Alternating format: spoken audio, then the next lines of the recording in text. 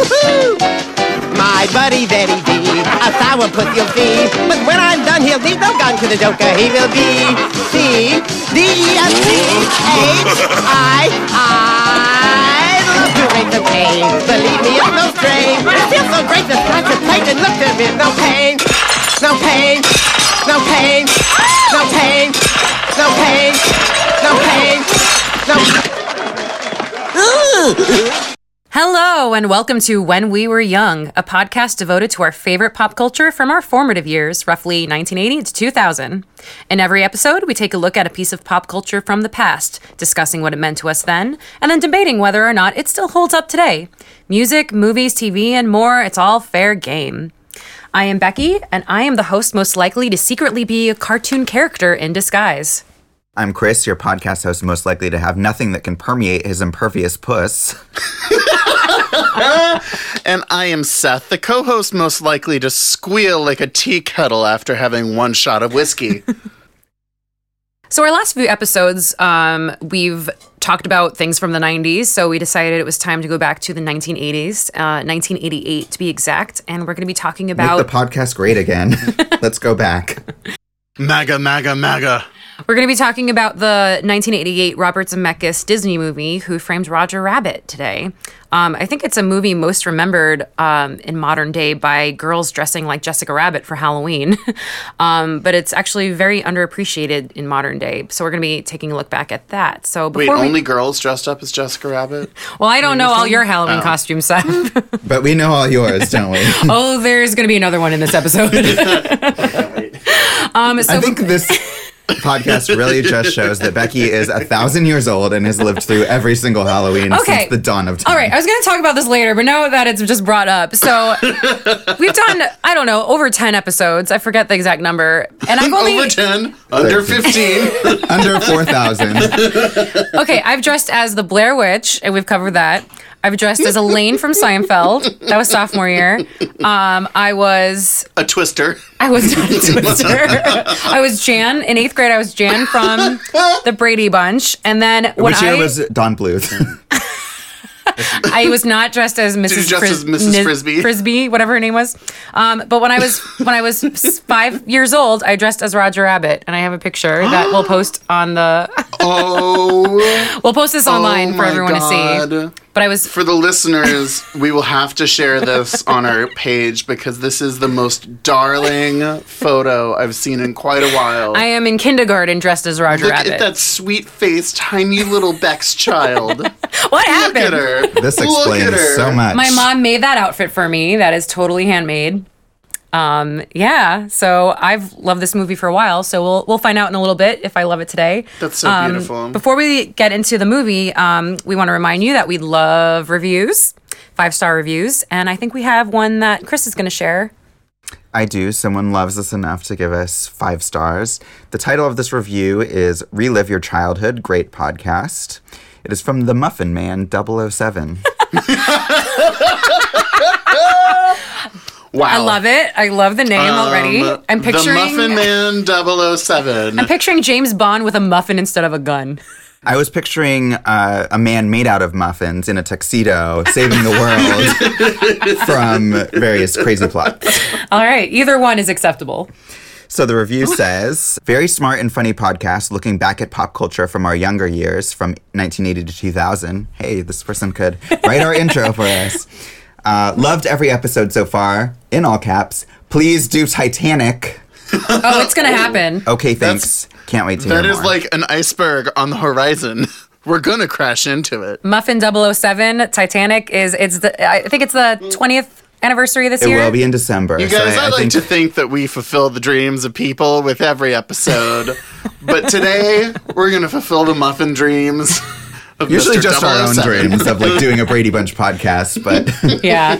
It was definitely my dream to do Who Framed Roger Rabbit. Before we start talking about the movie, I wanted to ask each one of you, when you were little, what did you want to be when you grew up? What was the first thing that you remember saying, I want to be that? Jessica Rabbit.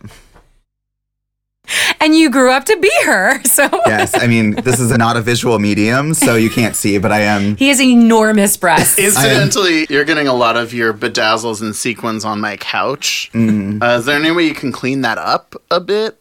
No. Well, I mean, you're pretty, but that's not really an excuse. I'm not bad. I'm just drawn that way. Oh, that proof. You're Jessica Rabbit. Yeah. I think case closed there. The first thing that I ever wanted to be was Superman. Not ambitious at all. Not at all ambitious. Super realistic. Aw, that's adorable. Yeah.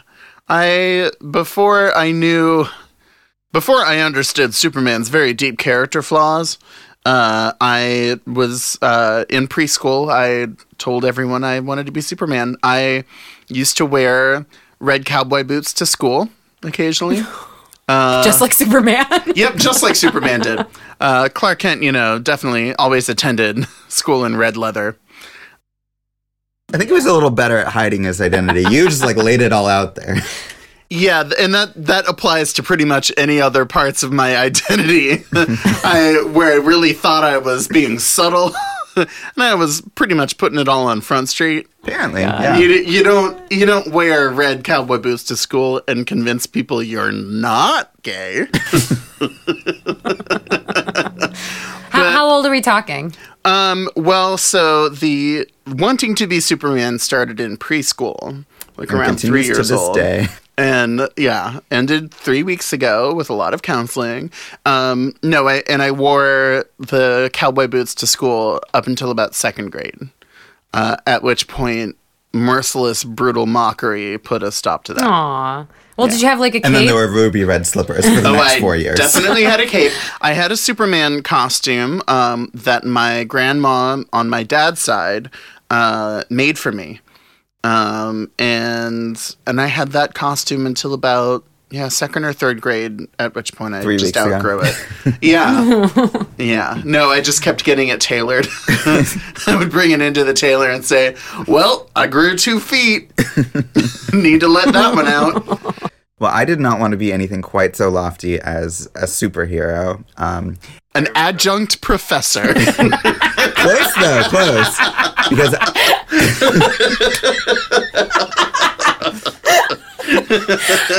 I want to be an adjunct professor. Whoa, was that Baby Chris? Was Baby Chris just in the room? Holy shit. Baby Chris talks a lot more like Baby Herman, I think. With a cigar. Mm-hmm. No, I wanted to be a scientist. That was what I wrote down in my little journal when I was a kid, because I liked dinosaurs, I think. So I think I wanted to be a paleontologist before. Oh, was this pre-Jurassic Park even? It was, yeah. So I think Dino Riders was a thing that people played with, specifically young boys. Porn. Wait, what is this? I was into dinosaurs when I was little. So what? So was it this? was. I don't remember it that well, but it was dinosaurs that people were riding. So they had saddles. Okay, I do not remember this. I'm going to Google it right now. Yeah. I had a subscription to a dinosaur magazine. And then they would come with different parts, and you could build a dinosaur. Okay, was this different? Oh yeah, this is totally different. We have Dino Riders. Yes, it is a T-Rex with some kind of helmet and lasers. I don't remember the story behind it, but I believe that people were riding. I mean, this is obviously fiction because people and dinosaurs didn't coexist. No, I'm sorry. In the history of Earth that correctly spans 2,000 years. Dinosaurs and man clearly coexisted and rode off of Noah's Ark together once the flood was ended by Betsy. Jesus. Are you saying it's only 2,000 years? The year is 2017. Well, that's a mathematical technicality planted there by the devil to confuse us. All right.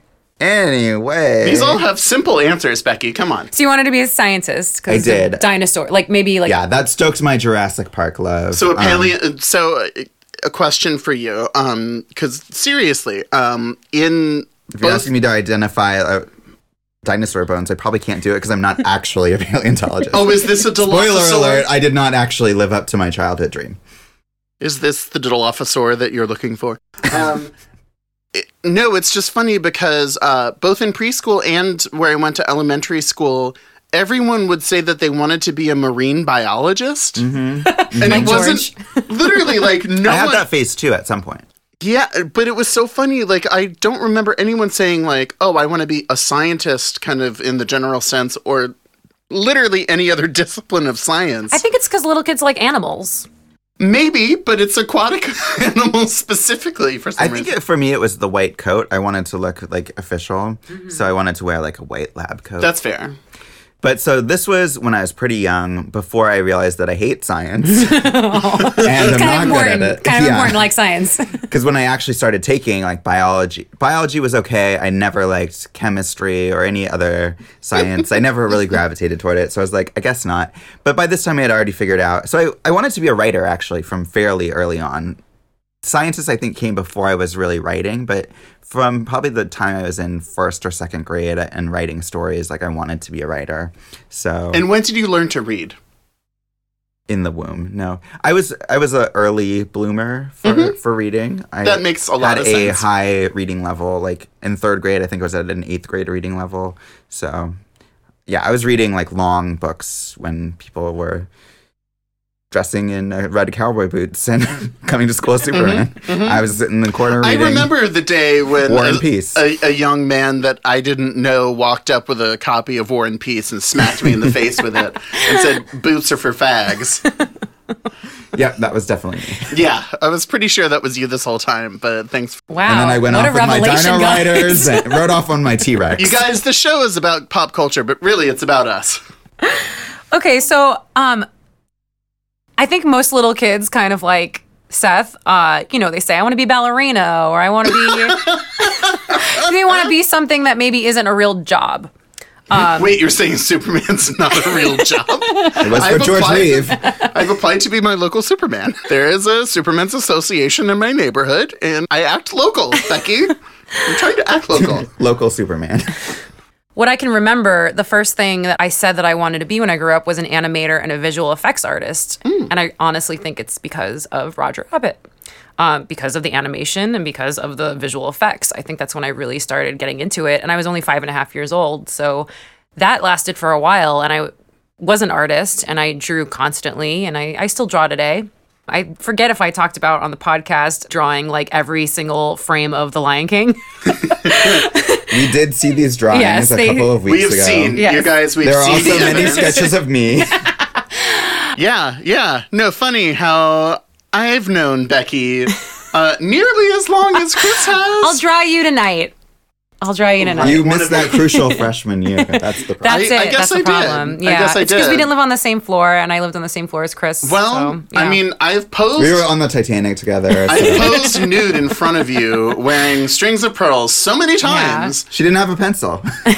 Well, and I kept handing you pencils. That was the thing. And you just nod your head no. And every time say I to die a this. little. So yeah, I still draw today, but like I don't know what exactly happened that this career path didn't happen for me. Sometimes I'm actually really sad about it because I live and work near Disney Animation Studios and it has that big like Fantasia Mickey hat right outside, and I get kind of sad when I drive past it. And I was like, maybe I should have been there this whole time. I live so close to That it. should have been mine. I don't know. Like, I don't know if I'm talented enough to be an animator. Maybe if I had, committed to it and, took more classes or just had more experience as opposed to just drawing on my own. But You could have at least been a Don Bluth animator. maybe. But yeah, I also loved visual effects because of Jurassic Park. And I remember from a very early age that best special effects of the Oscars was my favorite category. And I always was like, I couldn't wait to see what won. Death Becomes Her, I remember being like really So funny. like being really into that movie and the Yeah. visual effects, which is another Robert Zemeckis movie. He's actually very something that I love about Robert Zemeckis is that his movies have special effects, but they're just so seamlessly woven into the story that it's not like Transformers where there's a giant robot coming from space. It's like very natural to what's happening in the plot that sometimes you don't even know that special effects are happening. Like Forrest Gump won Best Special Effects, and I bet somebody might be like, "There's no special effects in that movie." It's because you can't tell that it's that good, and so that's just Yeah, something Robin that, Wright was actually not in that movie. They just visually composited her in.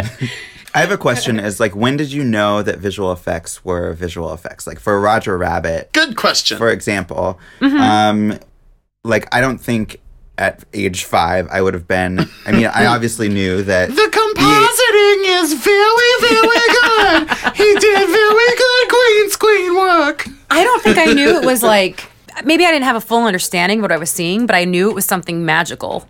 That I knew that I wanted to know more about and like possibly be involved. Like I know dinosaurs weren't real, like they didn't really film dinosaurs. Yeah, it took me a while to figure that out. But like it made me feel like it did. Like I think that's a compliment to Spielberg and the people that worked on that movie. And it's a compliment. Even watching it now, like I had to stop myself. I'm in my 30s and stop myself watching this movie being like, they're not really there. That's not really, the cartoon is not moving that box. Like, it's that good. Becky? What? Becky, I'm sorry to break it to you. Cartoons do not inhabit our physical space. Except for me, I'm Jessica Rabbit. That's true. I don't know when I actually knew. I don't know. I just knew something was going on. That was really interesting. Like, I want to be whatever that is. Yeah. Whatever's happening in this movie, I want to be it. Big swinging animated honkers. Give me some. So let's get more into the movie. It's directed by Robert Zemeckis. It was written by Jeffrey Price and Peter S. Seaman. It's based off the 1981 novel. Chris, I thought Guys, we could get Seaman's through a last it. name. Get over yourselves. It's a real last name, you guys. He was not making a Seaman joke that made it onto IMDb somehow. That's his actual legal name. The movie is based on the 1981 novel Who Censored Roger Rabbit by Gary K. Wolfe. Is he an actual wolf or an animated wolf? Because I feel like that would be very in keeping with the... His tongue rolled out of his mouth when he saw a hot girl. Yeah. The actual plot of that is significantly different because in the novel, Roger is murdered and the mystery revolves around his murder. It takes place in the present day 1980s, and it's more comic strip characters than cartoon characters. So it's very different. So they took a lot of liberties with the source material. Is it a graphic novel or just a... It's a novel. Novel. Oh, that's really interesting. Yeah, so they basically took what was a good idea of like cartoon characters and real people interacting and being a mystery noir, and they changed it completely because the movie is set in the 1940s. It's old Hollywood, and it's golden age animation cartoon characters. Yeah, I looked into the novel a little bit too, and I guess like the reason for the title change is like in the book, like they actually speak in cartoon bubbles, and someone like censored whatever he said. So he was like trying to say whatever the mystery was, and then that got... Was he trying to say the 7 words you can't say on television? Oh yeah, he was a big Carlin fan. He's a big Carlin guy. It's just really influenced. Yeah, so I mean, I feel like that book has a really interesting premise, even though it's definitely not like the something for a kids movie. But yeah, I think it was great that they took something that seemed promising and did their own thing with it. And they did keep the names Jessica Rabbit, Roger Rabbit, and Baby Herman. Well, and that's an incredibly interesting concept. And I didn't do any reading about the book or anything. I didn't know it was like about actual censorship. And it's interesting because this is still a political movie in a way. But it's the whole framing of the movie being in the 40s and a lot of aspects of the way that they integrate it makes it a more accessible and appealing movie to more groups of people than I think it would be if it were kind of a direct adaptation of what you're talking about. Yeah, definitely.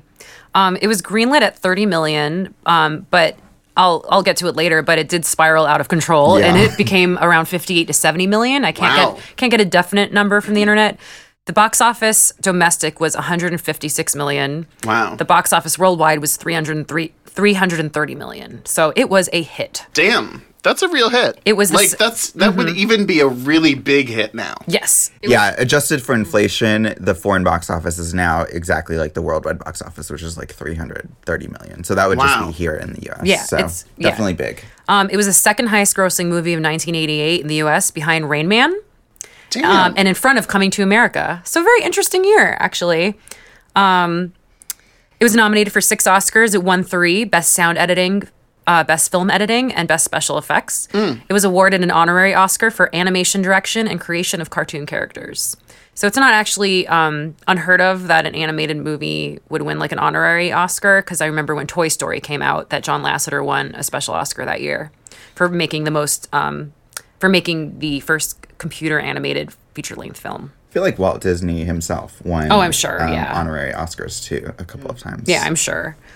It stars Bob Hoskins, Charles Fleischer as the voice of Roger Rabbit, Kathleen Turner as the voice of Jessica Rabbit, and Christopher Lloyd as Judge Doom. It was many actors' last performance in this movie. Mel Blanc, who's the voice of Bugs Bunny, Tweety, Porky Pig, Daffy Duck. I mean, he's a legend. He did all the voices in this movie, and he died the following year. So that's the last movie his voice appears in. Wow. Stubby Kaye was Marvin Acme. He retired right after shooting this movie, as did Alan Tilvern, who played Arcade Maroon. So a lot of people's last movie. I think it's a pretty good one to... That or... I think it was Jessica Rabbit's last movie, too. I haven't seen her in anything. You have an obsession with Jessica Rabbit. We're not saying here at the When We Were Young podcast that Robert Zemeckis kills actors and or cartoon characters, but we're also not saying he's fully innocent. We'll never know. Who framed Robert Zemeckis? As I said, the movie was a hit, and it got like completely positive reviews across the board, 97% on Rotten Tomatoes. Wow. People loved it. I did watch some bonus footage of like the making of, and they said that they did a test screening, but they did it for the wrong audience. It was like people on dates, young people on dates on a Friday night, and people like... The movie opens with a Roger Rabbit cartoon, and it's like the first 5 minutes is a, standard Roger Rabbit cartoon. Which feels like a Looney Tunes cartoon. Yes, feels like Tex Avery Looney Tunes kind of cartoon. Yeah. And they said that people walked out of the movie. So it was like, it bombed hardcore in that test screening. But I think that they knew that they did something wrong with the audience that they picked for this test screening. So they didn't really change anything, and they were right. Let me pause there and ask, what stage was Zemeckis at in his career? Because it occurs to me, that a filmmaker at a certain level of prominence and already having a lot of successes would be able to take in a bad test screening like that and say, oh, well, I'm not going to change anything because these reasons. Well, he had Final Cut, and he was hired for this movie because of Back to the Future and Romancing the Stone. They were both big hits. So this was huge. between the Back to the Future movies. Yeah, so this was first had already come out, but the second two had not come out yet. So Well, I forget when Back to the Future 2 and 3 came out, but 89 and 90. Oh, really? Okay, great. Because they were filming this in 1984, but it took so long to film and edit. So it took a long time. Yeah, so did it we came say out, when it was released? Like 88? June 22nd, 1988. Okay. He was doing very well. Yeah, no, that's a really established name by that point. I have a couple of reviews, if you don't mind me reading them, just because I wanted to. Chris is the arbiter spectrum. of reviews. I am. We love the When We Were Young podcast. No, I'm just kidding. This is a review of Roger Rabbit. Ebert's Ghost. No, he actually really liked it too. I checked his review. But this one is from the Washington Post, Desson Howe. He says, if you don't like Who Framed Roger Rabbit, have your pulse checked. Robert Zemeckis' multi-dimensional free-for-all where cartoon figures bump, quip, and cavort with flesh and blood characters is not only a technical tour de force, it crackles with entertainment, which I think is pretty much the critical consensus. Mm-hmm. But there were a couple of negative reviews. I hate these people already. Richard Corliss from Time said, something got lost in the move from storyboard to screen and in the stretch from 7 minutes to 103. Well, his name is Corliss, and it sounds like he doesn't have a core. Yeah, Corliss, yes. Mm-hmm. He's just hollow inside? Yeah, like Kevin Bacon. What? Any other negative reviews? That's it. That's it. I should hope there's literally only one. Other people considered for the role of Eddie Valiant, which is played by Bob Hoskins. It was Bill Murray, Harrison Ford, and Eddie Murphy. Oh, man. Kind of strange. Can't picture any of those people. That is four way different movies. Yeah, no, very, very different. And maybe I can see Bill Murray. I feel like I can see Bill Murray. I think they're all great comedic actors in their own right, but I literally cannot see another actor but Bob Hoskins. Oh, no. Who does it so believably and so fully inhabits. Yeah, let's just talk about Bob Hoskins right now, because his performance, I think, is undervalued because of the special effects happening around him kind of catch your eye. But he's the one that's alone in this movie, looking at nothing and acting amazingly. As I've kind of briefly mentioned on other episodes of the When We Were Young podcast, a lot of the movies that I was first introduced to were just movies that were around the house, taped on VHS tapes taped from cable, taped by my cousin, who was a movie buff from birth, basically. And Who Framed Roger Rabbit was one of the first movies that I discovered that was just on a VHS tape lying around my house.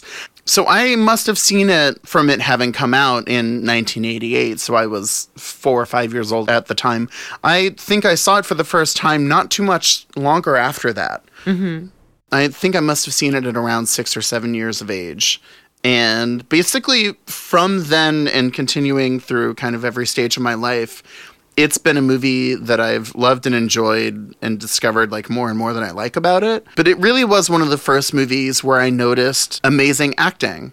And I really, like, from one of the first times I saw it, just loved Bob Hoskins and loved his performance in that movie so much.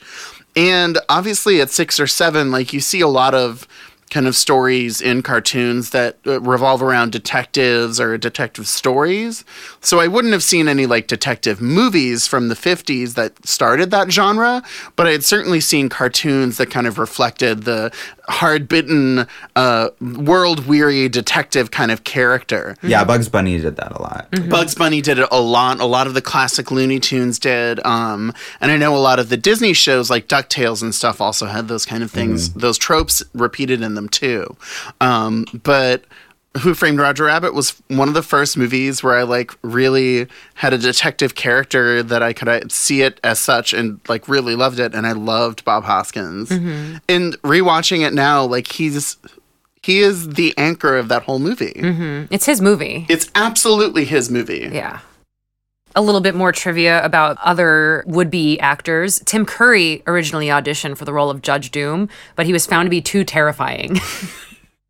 Fair. That's fair. That's very appropriate.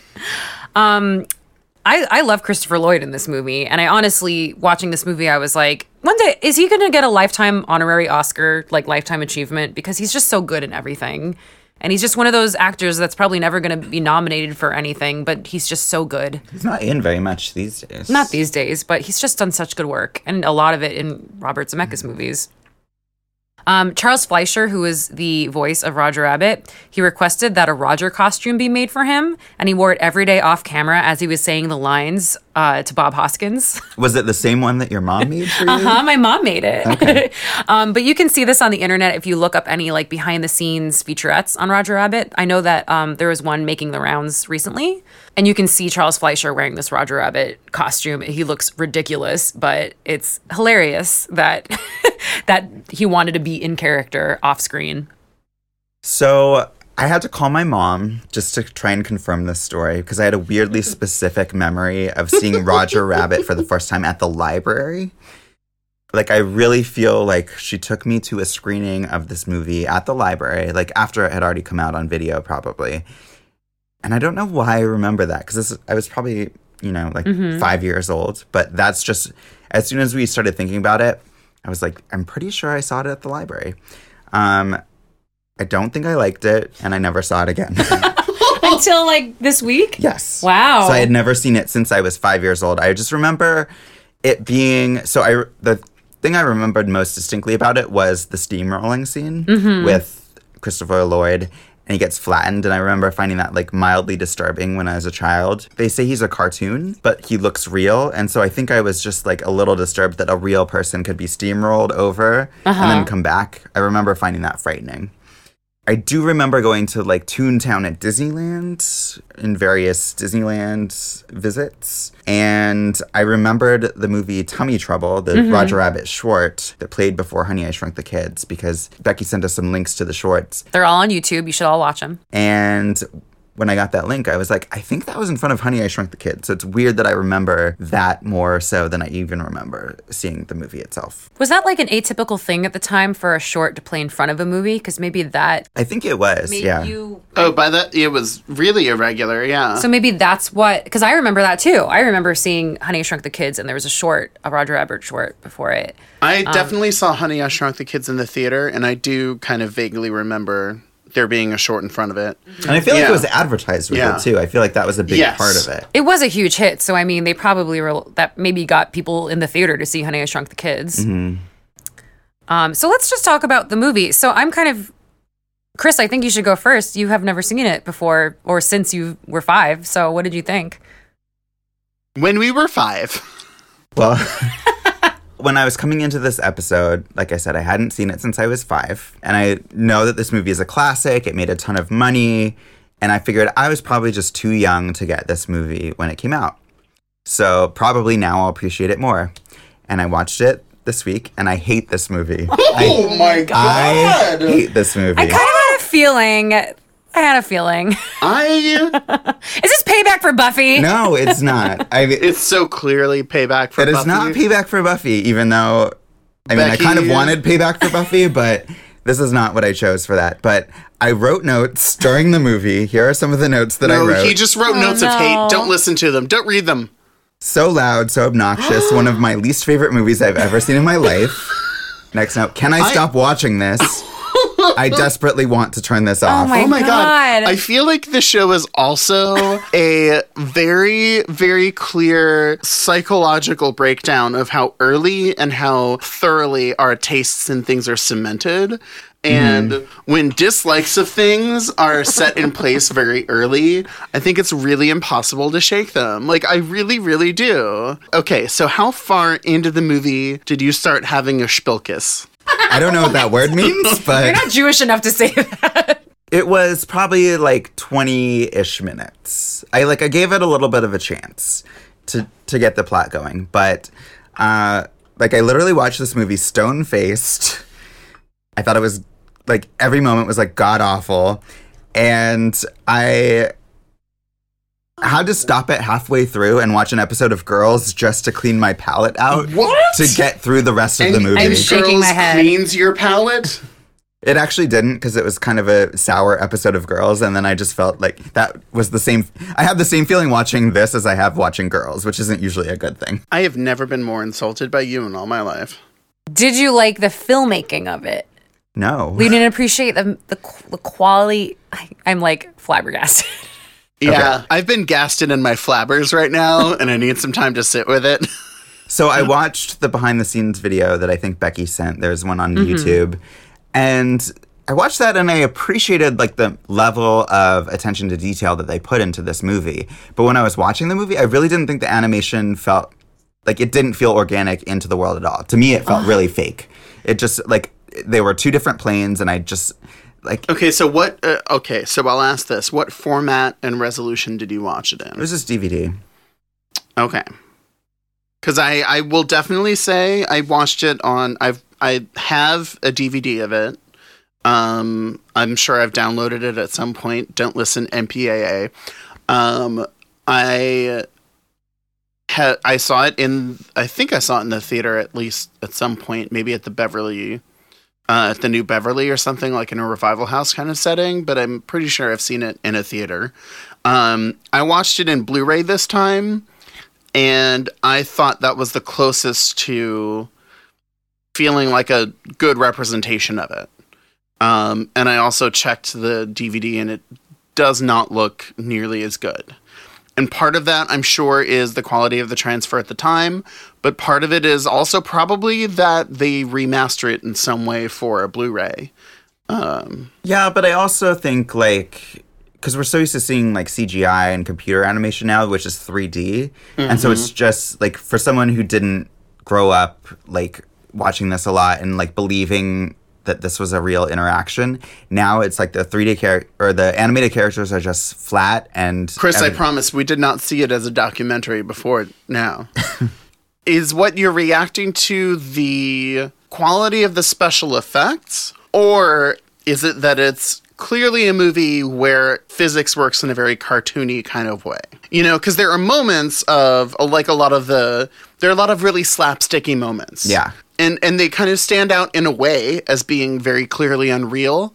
There's the scene where Bob Hoskins takes Roger to the bar where his lady friend works and throws him in the back room very demonstratively because he's hiding him away from the Weasel gangsters trying to track Roger down. And that moment where he throws him is very over the top and cartoonish and obviously very unnatural, but there's no situation in which the word natural would work at all in that description. So I'm trying to get an understanding of what doesn't work for you specifically. There's a lot. Do you just find Roger Rabbit obnoxious? Yes, and I is hate that, Roger Rabbit. But is that... I hate his character. I hate the voice work. It's so annoying to me. Hold still, will ya? Does this help? Yeah, thanks.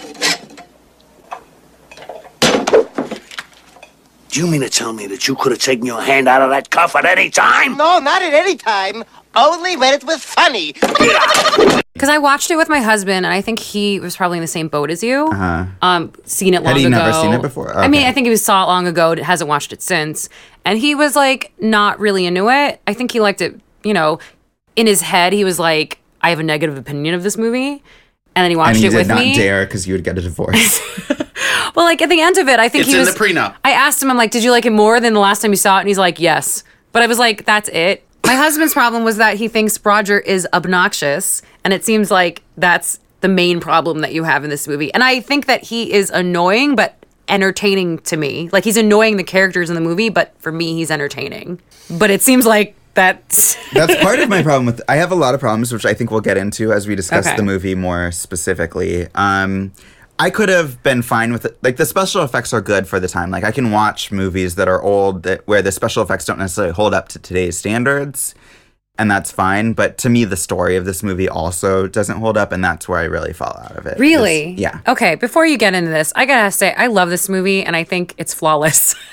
I don't think there's anything wrong with this movie. And this must be one of my favorite movies. And I've forgotten about it for a while because I obviously was a fan of it. And then the DVD sat on my shelf for a long time until we were doing this podcast. And I was like, oh yeah, that movie that I loved. It's gotta be, I think it's in my top 5. Like it's right under Trainspotting. I think the effects still hold up today. As I said earlier, like I had to remind myself that I'm watching like mastery of animation happening and that they're not actually in the scene, and that when he's moving on a box or he's moving window blinds, like somebody is behind the scenes rigging all that.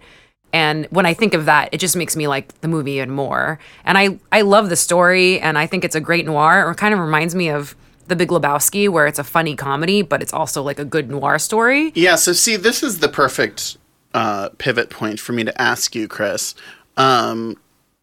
So obviously I had not seen detective movies when I was a literal child watching this for the first times. But I've since seen and fallen in love with, absolutely fallen deeply in love with, The Big Lebowski. That's my favorite movie ever. And traced back to the detective movies that kind of established the real tropes that those movies play on. And I love The Maltese Falcon. I love The Long Goodbye. I like The Big Sleep. Have you seen those movies? Do you like noir detective noir as a genre? Yeah, I actually took a class at USC called The Monster and the Detective, and so a lot of it was exploring those old film noir. So we did Philip Marlowe and Mickey Spillane. We watched a lot of the movies that were based on those books. And yeah, I really appreciate those. The Big Sleep is great. The Maltese Falcon is great. I like that. To me, this was just such a pale imitation of it. I mean, I know it's obviously like a parody, but this joke has already been done so many times in Looney Tunes cartoons that I felt like that joke just works better in 7 minutes than it does over a whole feature. Like, this movie to me is just like a sketch that's like stretched out so long beyond like how long I think it's funny. Don't know how to reply to that. It was nice knowing you. One of the things that I love so much is that I feel like the filmmakers in this movie are showing off in almost every scene, because it could have, I agree. It could have been lazy. Like, it could have been, Roger's over here and I'm over here and we're not touching. And, I walk this way and he follows me. But like, Roger is being stuffed in his trench coat. There's a scene where they knock a light and the light is moving, so the shadows on Roger constantly change.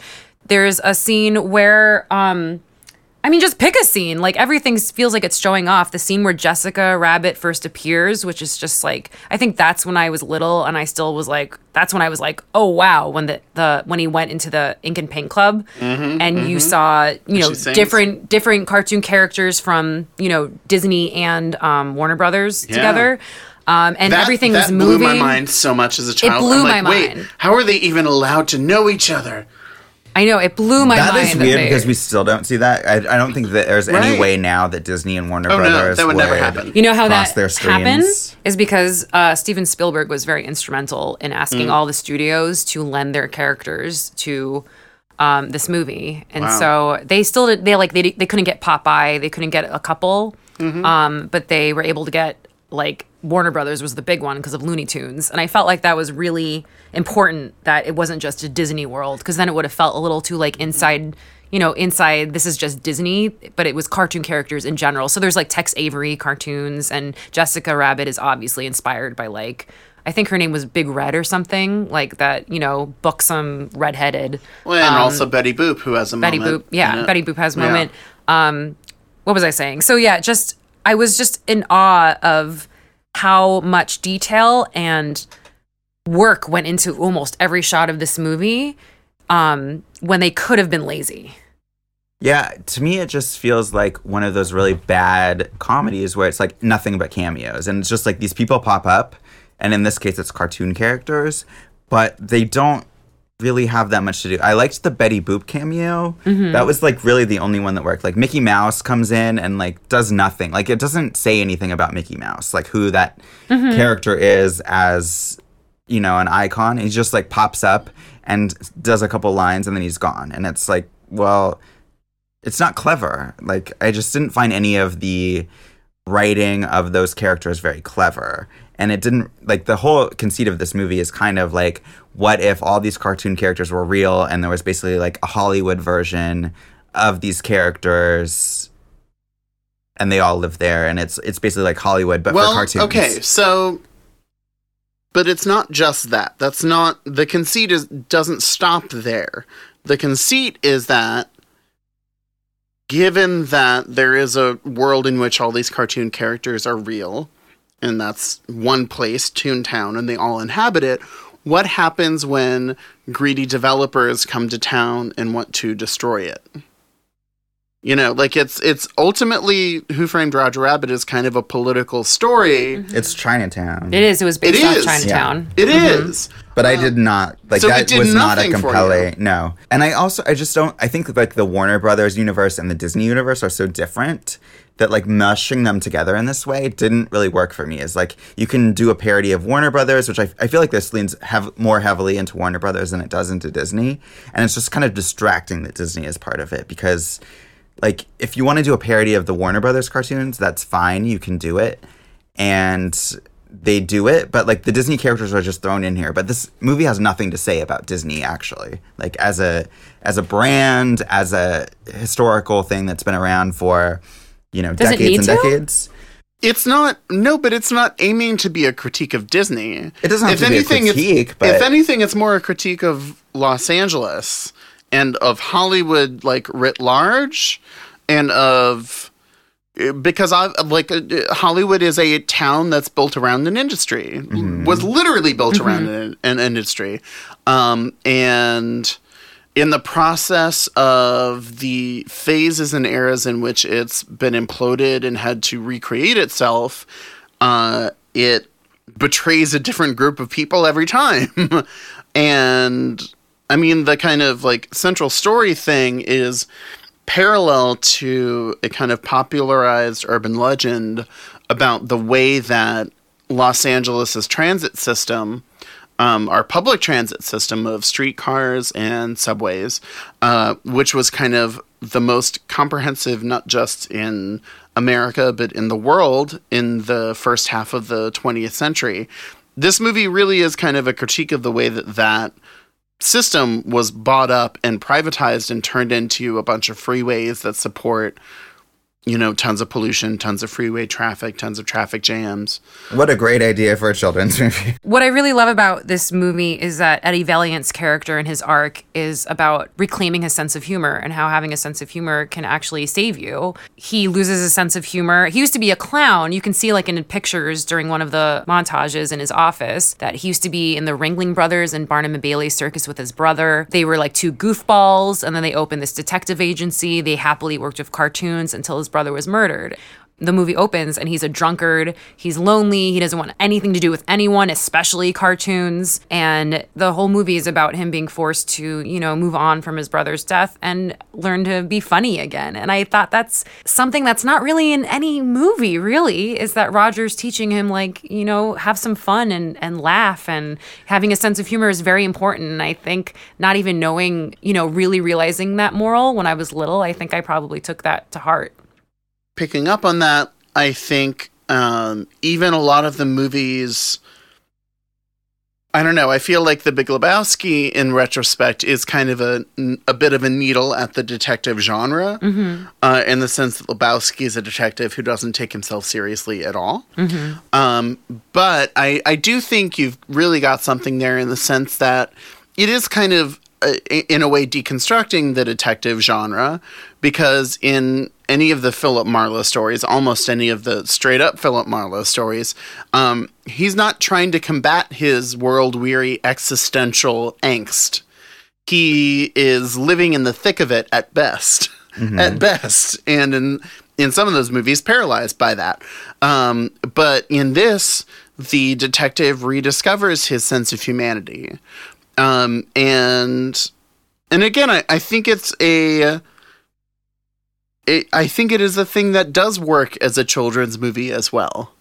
Because I mean, not just because I loved it as a child, but I do think that the kind of way that the animation and the live action characters are put together does have enough of that slapsticky charm to have carried me through.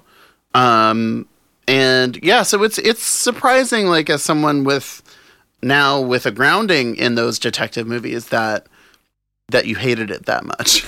Well, I just don't think the mystery is that interesting.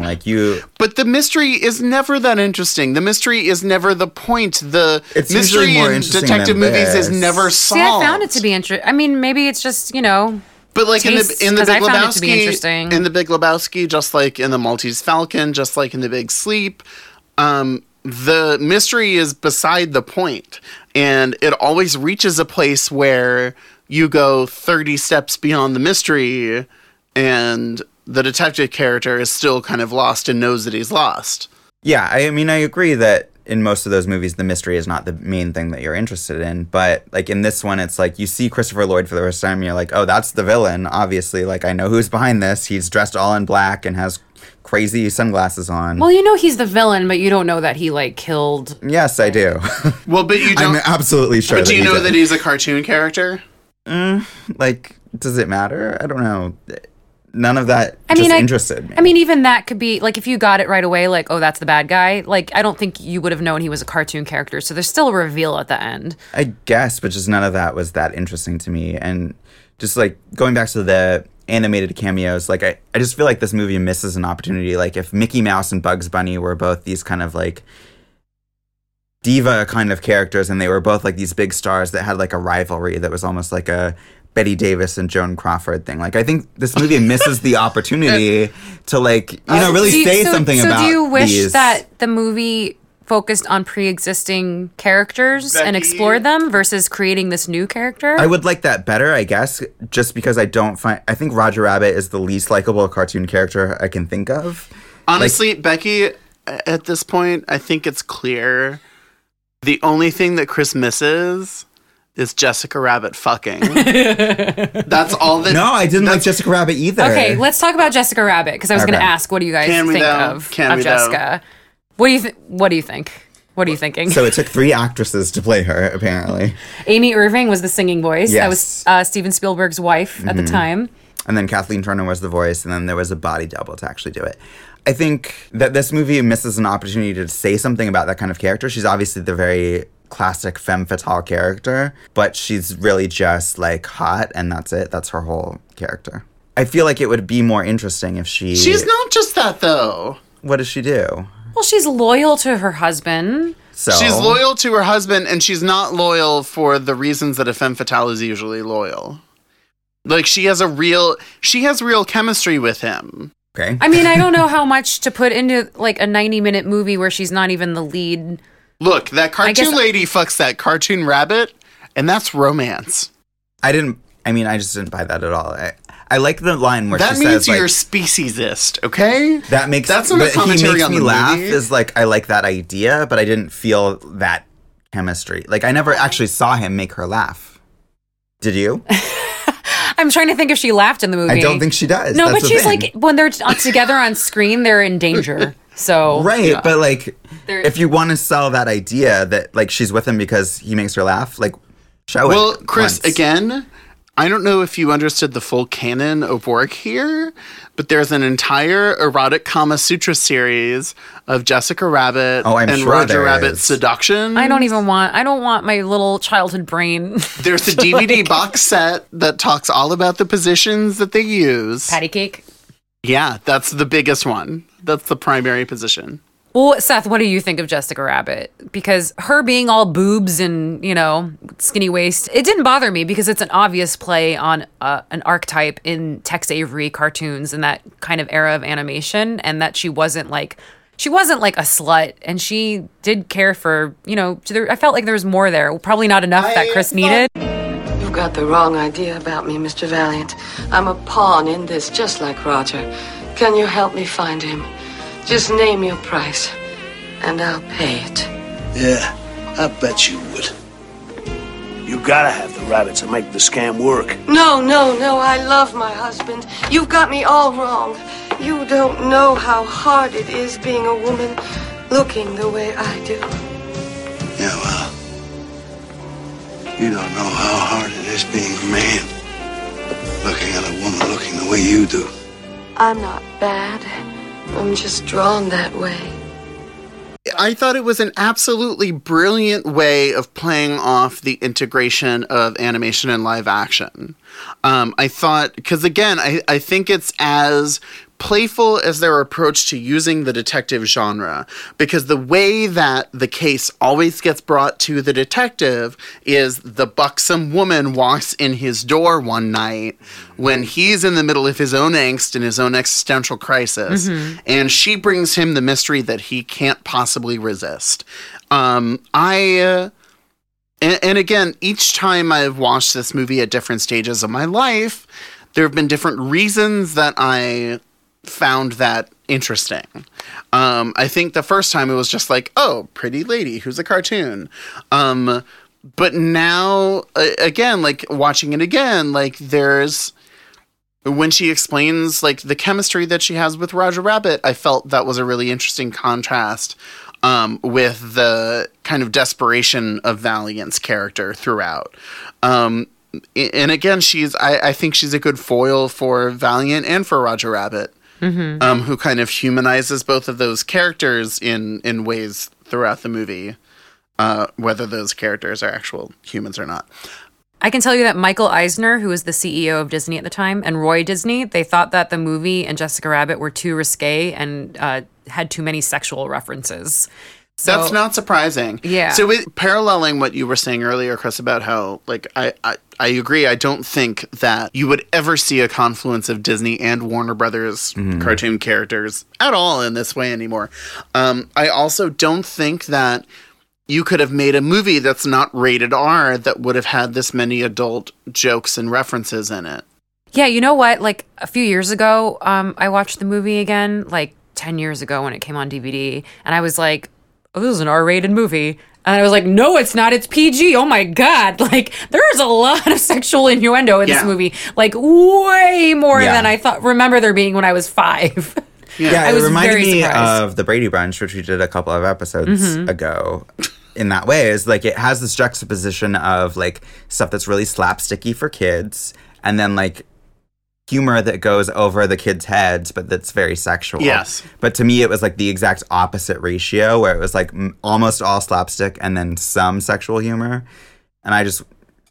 Like the slapstick was like what I hated about the Brady Bunch movies. You know, that's what I wanted to cut out, and so basically that's what I wanted to cut out of this movie, and I wanted it to be a 5-minute short that was just sex, I guess. Weasels and tits. That's basically my review of this movie. I do think it's like the reason that it has what it has is because Robert Zemeckis had Final Cut. So he was like, no, I'm going to keep it in. I don't think that that could happen today. It would have to either be G I or it would really have to be don't R. either. I don't either. And actually, like, rewatching this, it had slipped my mind that Robert Zemeckis directed it. I have a less than stellar track record in loving Robert Zemeckis' movies. I think. So do I, yeah. I think in I think a lot I'm like of cases. 75-25 loving what he does. More like it- 25-75. Wait, I'm okay, so about- let's I'm name 40 off some. I'm 40-60 to be very Let's generous. name off some stuff. So obviously Back to the Future movies, this movie. I don't love any of the Back to the Future movies. I think those are one of the most overrated film I franchises couldn't ever. disagree more. I find it kitschy to the point of not being funny. So to me, God, this guys. movie is like the ultimate exploration of where Zemeckis falls short for me as a filmmaker, which is just Wow. favoring the technical over the story. Like, I think this movie has Wow. basically no story. See, I can't Oh my believe God! I like just See, can't. I but can't literally, disagree the more. point that I was going to try to make before Becky forced us into a filming listing, I thought this is one of the most adventurous examples where Zemeckis used technical innovation to tell a story that wouldn't be told otherwise. But what is this? What is the story? What is the actual story of this movie? It's about a man mourning the loss of his brother. That's one story, and learning to live his life again. That's one. It's a detective movie with And it's- cartoons. It doesn't have to be more complicated or a deeper level critique of society. Like, it doesn't have to be a more intricate movie than that for it to work.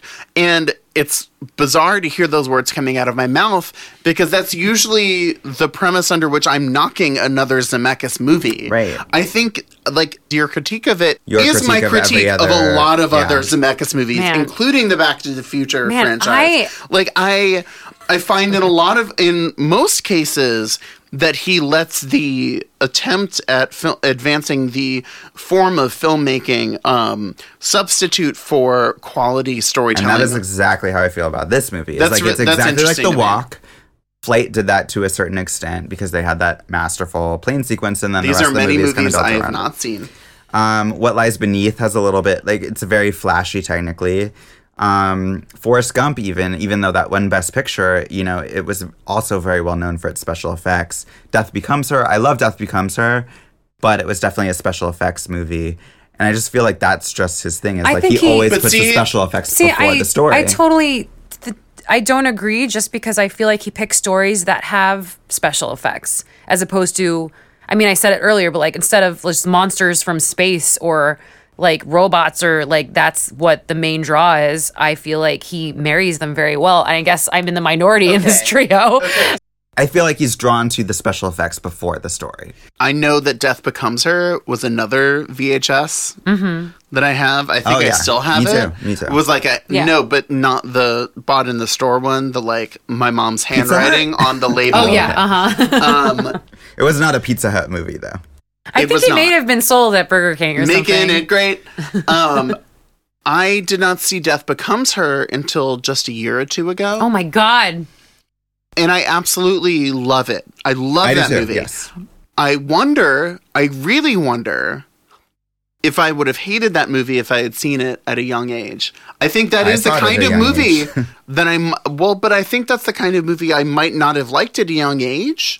And so revisiting a movie like that now, I wonder if my perception of it would be similar to yours, where I would think that the kind of technical aspects outshine the character and acting and But performance. Death Becomes Her is still funny. Like, I don't know. This movie, like, there's no relationship between Bob Hoskins and Roger Rabbit. Like, their relationship doesn't evolve in any way. It's not What do you interesting. mean? Like, it's just like what is their do you art? mean? Roger Rabbit teaches him how to laugh again. I mean, that's like, and he also gets over his racism of Toons because of what happened to him in the past, and he learns to work with this race again, which is Toons. Chris just doesn't like a movie where humans get woke to I cartoon mean, I issues. totally see a relationship. They're these two people that are forced to be together, that don't want to be together. This man is forced in this situation, and he learns to be happy again, and also get over his fear or hatred of this set of people that are toons. It's not just be happy again. He learns that he literally has to save himself by being a silly jackass. Yeah. Like it's even a step beyond that. It's like he has to learn to be able to embarrass himself to save his own life. It's like he becomes a cartoon in a way. Yes, And- exactly. And that's why I feel like the story fits, the fact that it's with cartoons. I feel like that moral and it fits the that. way that it's mashing up cartoons with specifically the detective genre. I didn't feel any of it. Like you were saying in the Scream episode that like you couldn't buy the reality of the situation because the characters were saying so many jokes. And this for me is the same thing, but like Robert Zemeckis is no Kevin Williamson. Well, I think really that is not. I think that the cartoons in this movie are the ones doing the jokes because that's what cartoons do. And for a while, he's reacting realistically. I think like all of the people in the movie, I feel like are a very maybe a little heightened, but more realistic. A little heightened. A little heightened. I mean, like Arcade Maroon and Acme. Well, I'll give you that. But like I feel like they are pretty grounded. They really do they are acting like cartoons are a normal thing in their world, and that's just reality for them. And the cartoons are the ones that are like wacky and over the top, and here's a joke and there's a joke and here's a So quip. we're gonna pry your eyes open and force you to watch this film at least 5 more times. You know and what? We'll see how you think of I it. will Only if I can stop and watch girls in between. I will totally admit that when this movie started, and I haven't watched it in years, my nostalgia kicked in. And because I have happy memories of this movie. I had a Roger Rabbit doll that I honestly remembered when I was watching this movie, and I went on eBay looking for Roger Rabbit dolls because I remember sleeping with it and I like loved it. And like when I heard his voice, it was a happy thing for me. And so if you don't have those memories, I can see why he would be obnoxious. So yeah, I get I that. see zero things appealing about the Roger Rabbit character. Like, do you have anything to say about this character? Yeah, like I think he's funny. Like, and I think What's he's funny? I think the animation for him is funny. Like whatever they're doing with his ears and like his voice is funny to me. I think Charles Fleischer did an amazing job, like creating this iconic voice for this character that didn't exist before. I love the shave and a haircut 2 bits thing. Yeah, just I loved his facial expressions that the animators made. Like I just thought he was funny, and he's the kind of character that at least for me, he's annoying to the people in the movie, but for me who's not dealing with him in that way, he's funny to me. Like I'm laughing at him annoying people. See, he was just as annoying to me as he was to Bob Hoskins, and I was just like, please leave Roger Rabbit.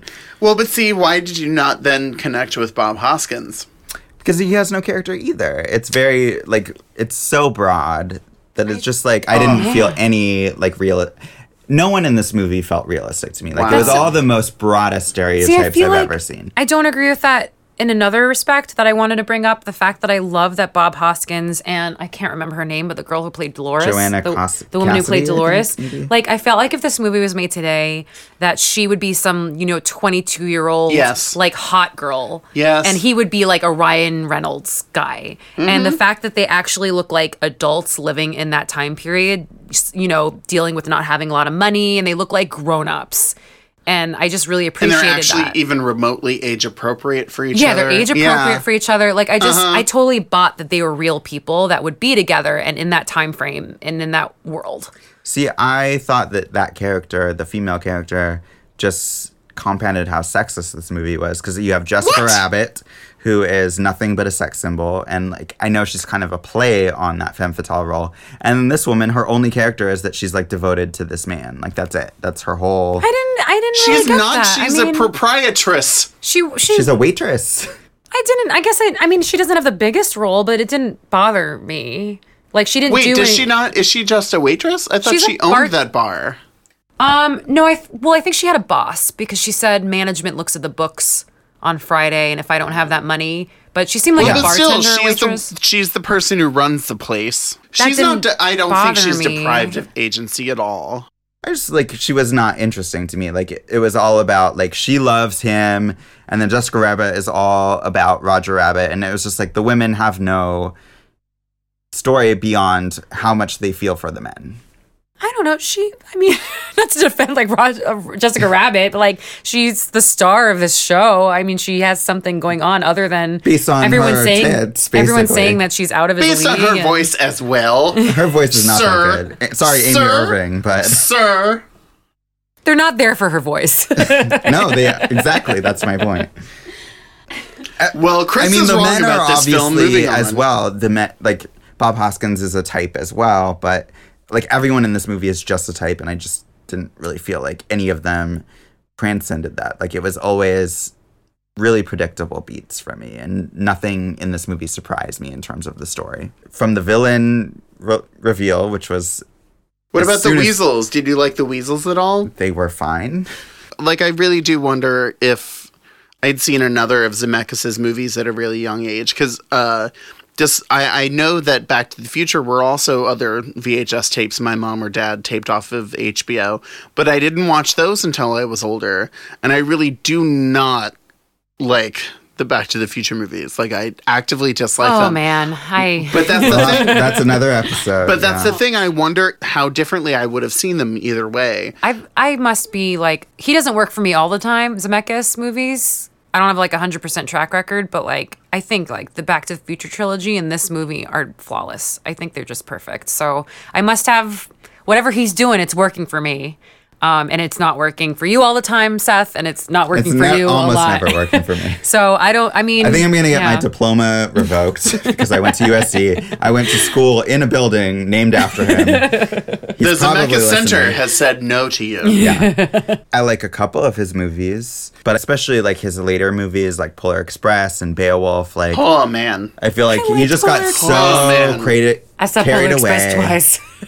I've never seen That- it. I've actually never seen it, so I shouldn't critique it. I but saw it in the theater. It's a horror film. Oh my God. Can I tell you something? So we saw that No. movie at USC in one of our Leonard Maltin classes where we see movies before So they come out in bad. theaters. God, it was so bad. I'm telling a story. So we saw the movie, and the person next to me, my friend Dave, we both look at each other and we're like, that was amazing. That was so good. We loved it. The next week is when you talk about the movie you just saw the week before. And we're all like talking about the Polar Express. And the lecture starts, and the first thing he asks is what everyone thought. Everyone was like, boo, it was the worst, boo. And me and my friend were like, what? Did we watch the same movie? And then me and my friend Dave went in the theaters when it went out and saw it together again. Was I in Malton with you? I don't know, but everyone hated I it. thought I was in that class with I you. was so caught off guard. It's just one of Yeah. those moments where I'm like, am I crazy? No, because I think that's where I saw it too. You were crazy, yes. And you were I crazy. have not seen it since those two times though, so I It's don't know still how I would terrible. feel today. But It is the I don't uncanny know. valley I don't know. personified in a film. well, I'll have to see. it Much again like to see. Beowulf, it's terrifying. Yeah, I just feel like even The Walk, which was kind of like this movie in that it was live action, but also very, very animated in certain ways. Yeah, I just like think he like gets really excited about the special effects and forgets to write a good story. So I went into this movie actually expecting that I would like it, that I would find it more sophisticated, because when I first saw it, I was 5 and have not seen it since. So I figured the jokes went over my head back then. Now I'll see what it was doing. And I was like so shocked that it just seems so juvenile to me. I think a movie that kind of does the same thing, but I like actually better, is Howard the Duck. Oh my God! I quit life I think Howard the Duck is a better movie than this movie. and I resign from life. Audience, Seth and Chris and I, we've watched Howard the Duck together. Were you there, Chris? I was there. Okay, you were there. We watched it half and half with what I want was to the say other like movie? Escape from LA. Is that the one It we were? wasn't that one. Wasn't it that one? Escape from Howard the Duck? Was it the Warriors? No, it wasn't the Warriors. Did Anyway, we not do like a 10 minutes? We of did a that? 10 minutes 10 of Howard the Duck and then 10 minutes of something else. And this is how we watched Howard the Duck. And I can't believe you just I said can't that. believe you. It's one of the worst movies. I am So is this. offended on behalf of Roger I Rabbit. hate this movie. I hated every moment of watching it. I watched it like stone-faced. Like I did God. not smile once during this movie. I think your average episode of Scooby-Doo has a better mystery than this. Oh my God. The movie's title is Who Framed Roger Rabbit? And you're like, as soon as you meet Christopher Lloyd, you're like, oh, that's who. Well, I like a pile of shit more than I like Buffy, so fuck you. Oh, the That's what claws you just come said out. to me. And I feel like critics would hate this movie now. Like I feel like this is to me this is the same as like an Alvin and the Chipmunks movie. Like it's just zany, there's no story. It's just like Whoa, crazy sir, gags. Sir, this is no Squeakquel. This is no squeakquel. It was a pre-squeakquel to me. I feel like you're just an internet troll trying to get a reaction out of me. I feel No, like I legitimately was excited to watch this movie because I thought I would like it. I really did. I'm sorry you I didn't. don't even believe you a little bit. No, I went in with the openest mind. I turned it on. The openest? I don't think it was the openest. And then I think watched it was short of openest. And then I was just like, Oh my god! this Howard makes the me- Duck. Howard the Duck. at least it has a premise to it. Like, What this are you doesn't. talking about? Chris, I could have taken all of this until you invoked Howard. Well, I did that specifically to make a point. And you did. That's how I feel. And you did. So I'm honestly like relieved because we've been doing this podcast for a while and everything else I've kind of liked. Like even Alanis Morissette, which I traditionally don't love. I was like, I respect her as an artist. This movie, I just flat out hate it. Well, I'm never gonna make you watch it again. Wow. You're not. Wow. I'm gonna put on Moonlight, and then it'll actually be Roger Rabbit. I mean, they're so similar. I might not notice for a few minutes. It'll take a while, an act or two. So you're in the minority because this movie was so popular that it brought a renewed interest to the golden age of American animation, and it led to the Disney Renaissance. So that led to The Little Mermaid, Beauty and the Beast, Aladdin. Wait, how did this movie lead to the Disney Renaissance? Don Bluth saw it. From my understanding of researching this movie online, it was very hard to greenlight because of the budget. But Jeffrey Katzenberg at the time was saying that it would help save the Disney animators because at the time Disney was going through a slump in the 80s, as we discussed in the Don Bluth episode. They were going through a slump. They had to lay off people. People were leaving. They thought that the breakthrough in animation that this movie would bring, if done successfully, would make people more interested in animation, specifically Disney animation. And it did. It was such a blockbuster that they, brought on more animators and they spent more time and money on their animated movies. They never again did, combining live action with animation, but their resources went into their animation department and out came the Disney Renaissance. So it really did do something good, even if you didn't like this movie. Like, it really did bring about, if you do like those movies. I like those movies. Yeah, it's interesting. This movie wasn't released under the Disney banner. It was released by Touchstone. Yeah, Touchstone. So like they because weren't it wasn't- willing to put their Yeah. Disney stamp on it. But you can see why it does have adult humor. I Yeah. can totally see why they didn't want to put the Disney castle in front of it. To me, it feels off-brand for Disney. Like it feels much more like Warner Brothers. And I'm actually surprised now, having watched this movie, that they even have any Roger Rabbit reference at Disneyland. It's very subversive. Like I'll agree with you there that it does seem off-brand for Disney because it is subversive. It's got adult humor. Like watching it again, I was like, I don't think this would be done today. It might be again under their is it still Touchstone today? No, they don't have that anymore. I don't think they would release it today, and I think it is kind of remarkable that it was made at all. But one of the movies that was clearly influenced by Roger Rabbit and trying to piggyback on its success was the movie Cool World. Do you remember this movie, Yeah. Cool World? I remember it. I've never seen it. Oh, I saw it So in I was like a theaters. Nintendo Power subscriber. Uh-huh. That was, if you're not familiar, Nintendo's official magazine. I had that. I actually had that. Yeah, so like that, between that and I was also a Popular Science subscriber from a young age. You see, I already figured out I didn't want to be a scientist, so I was not a subscriber to that. Well, and I don't know if you were popular or not either, so I No, can I understand wasn't. you not being a It subscriber. was a to double that. negative for me. Yeah, just really not a winner. But no, I saw a million advertisements for that movie, but I never saw it. So it came out in 1992, which is 4 years after this movie. So it probably saw the success and then it began the animation on that movie. But basically, Cool World is an R-rated movie that is all about. Is it R or PG-13? Oh, it has to be R because it is. I think it's You can look it PG-13 up because I saw it when I'll be I was a surprised kid. if it's not R because it's a movie with Brad Pitt and Kim Basinger, who voices a cartoon called Hollywood, and it's all Clever. about this animator who gets sucked into his own Well, creation. do you think they named her after the city Hollywood? No, I think it's It's a coincidence. Yeah. It's a Okay. coincidence, yeah. Okay.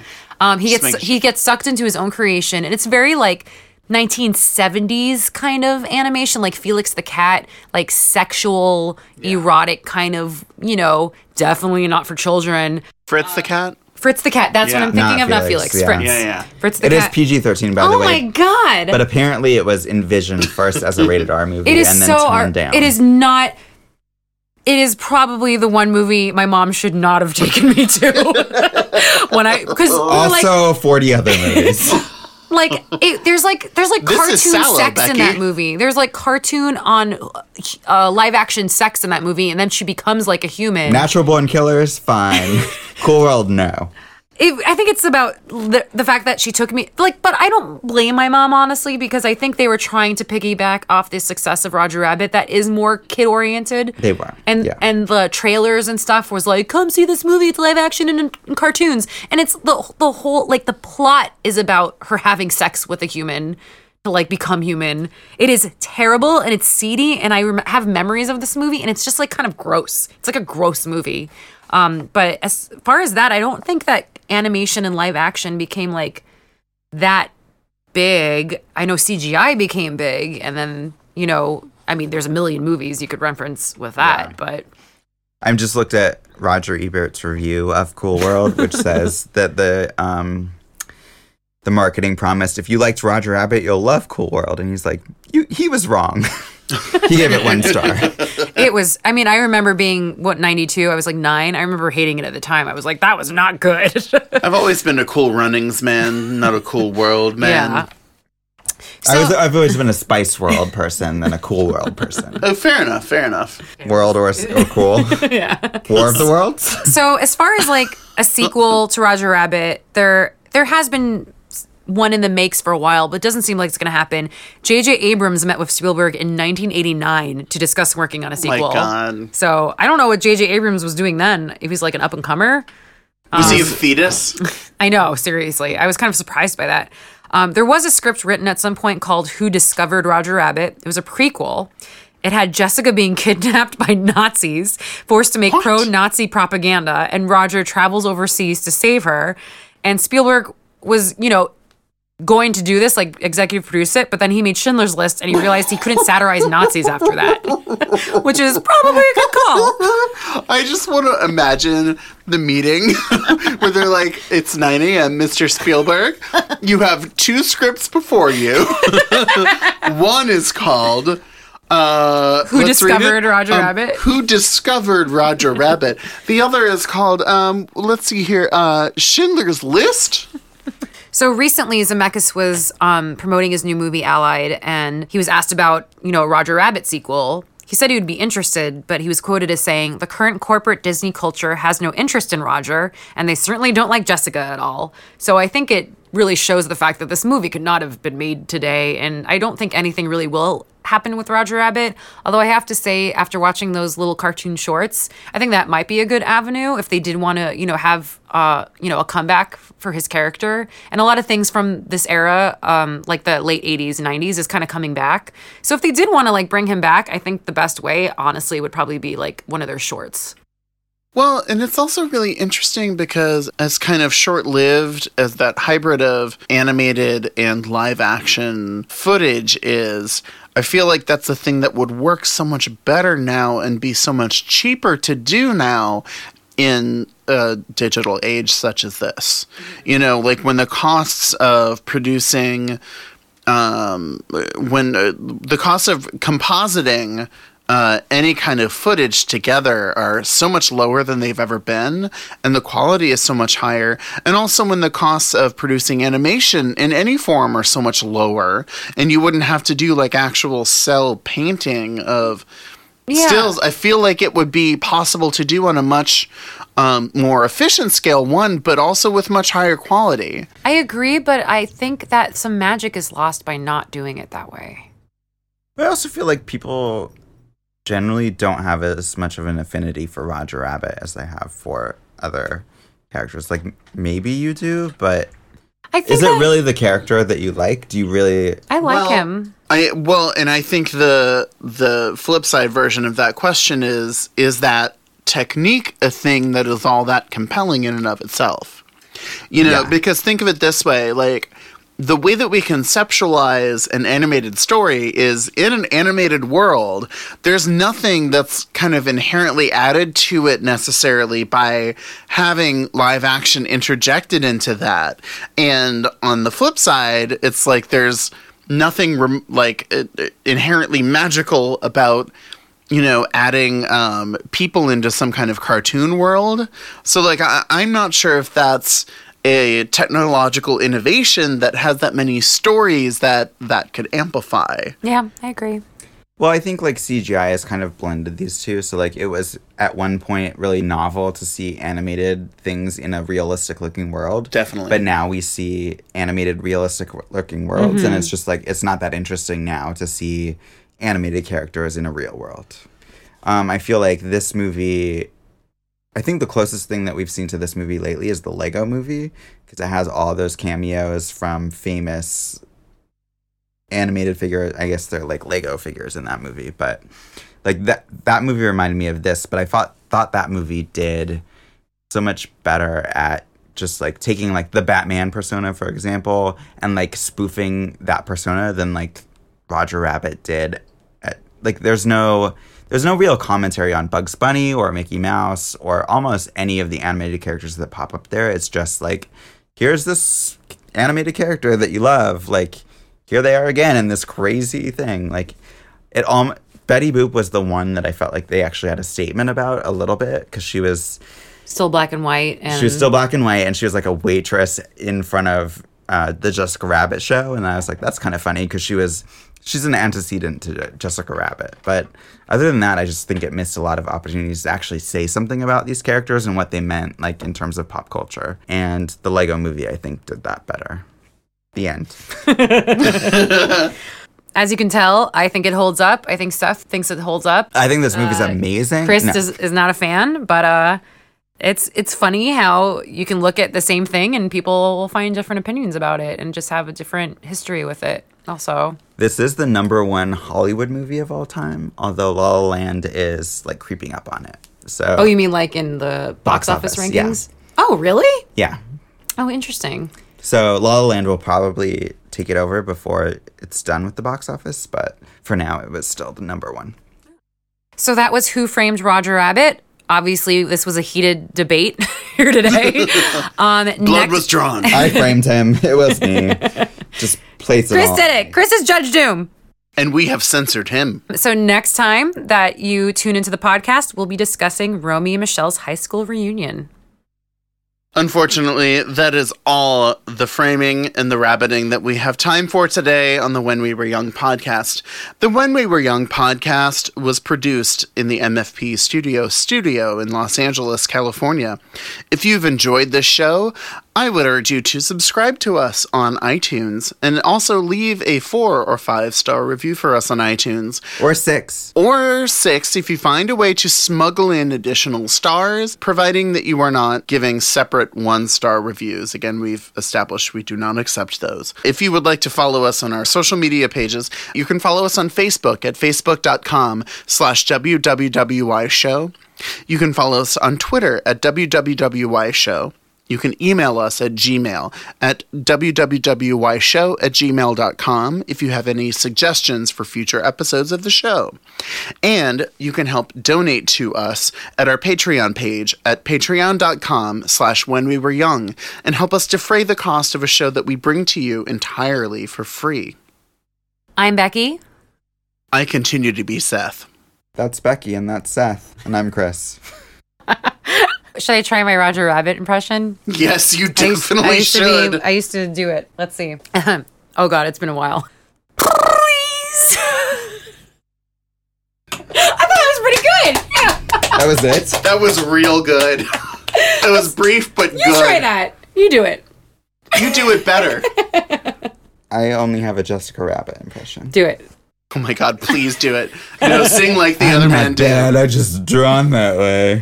No, sing the song. Sing the song, Chris. Come on. What song is that? Is that an original song? It's from the 40s. Oh. Why don't you do right like some other men do? Come on, Chris. Why don't you do right I'm afraid not. Some other man. You're gonna go home and jerk off to Jessica Rabbit. I mean, I did that many times already. Now that's the real end of the show. You had plenty money, 1922. You let other women make a fool of you. Why don't you do right like some other man do?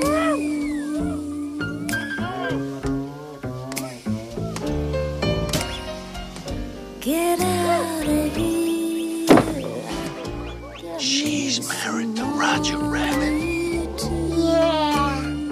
What a lucky girl.